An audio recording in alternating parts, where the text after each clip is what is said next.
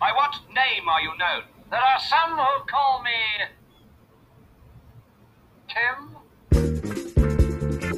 The X-Wing started to open. I was like, oh, I know what that means. I forgot how that.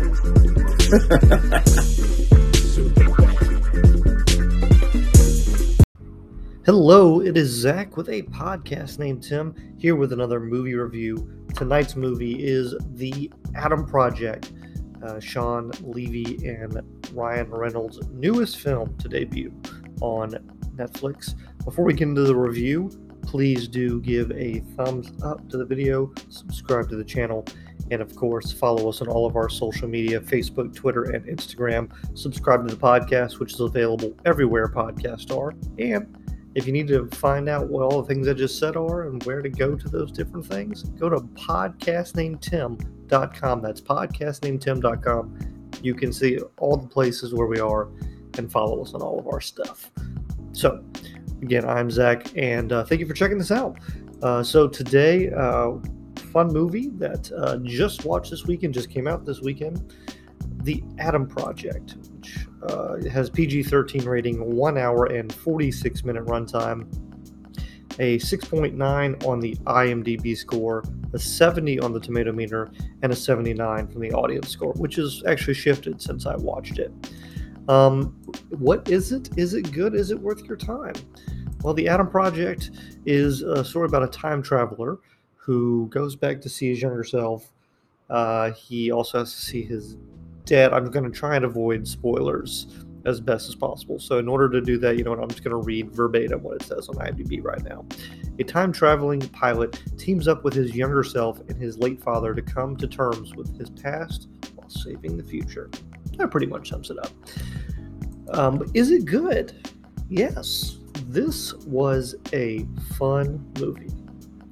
It had all the things you need in movies. Of course, it being on Netflix always helps. You don't have to go pay the theater prices. You can just pop it on Netflix, watch it for a little bit. Watched it with the wife. We both really liked it. I went in with pretty much no expectations. I had seen one very brief clip about it, but I couldn't even remember that. I kind of knew it was about Ryan Reynolds meeting his younger self. I should say, of course, Ryan Reynolds plays Ryan Reynolds. That's what he does. He does it great. But the kid in this movie, I think his name is Walker, he does a great job playing a young Ryan Reynolds. He's got the smart aleck Ryan Reynolds quips down, so that they did a good job. It was believable that they were the same person. This movie had action. It had comedy. Had a little drama, had a little sci-fi. It had all the things you need to make a good kind of summer blockbuster kind of movie. I would have actually been very curious to see how this would have done had it been released in theaters, because I think this would have done very well. It's built as a blockbuster style film. The time travel aspect of this film, which of course always is a tricky thing to do from a writing perspective. Once you open up the floodgates that is time travel, you're opening up Pandora's box on writing, and why did you do this and why did you do that, and what are the rules of time travel in this world, and how does it compare to the rules of time travel in the other world. And it's always hard to do one of these movies, in part because things like Back to the Future, you're always going to be compared to Back to the Future because it is in my humble opinion, the best time travel movie that, again, has comedy and levity, and it's just a great movie, as you all know, and so is Back to the Future too. So this plays with the tropes of time travel very well, including some of the tropes that are very well used in the Back to the Future 2, as far as someone's future self coming back to help them. And so they play with those tropes very well. The writing is fun. Ryan Reynolds is hilarious. The kid is hilarious.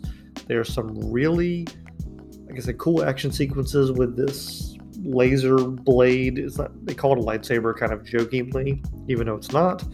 But there's some good flying action scenes.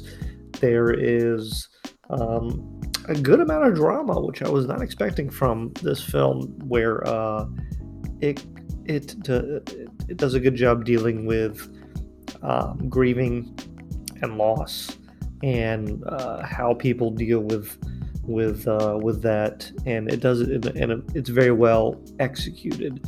And they actually put a decent amount of time towards some of the more drama aspects of the film, and I think to the benefit of the film. It is not just an action comedy. It does have, it's got a heart. But overall, it is a good movie. I've thoroughly enjoyed my time with it. Don't know if it's something I watch again, because it is forgetful in a weird, strange way. Even though when you're in the moment, you really do enjoy it, and it is a good date movie. How's that?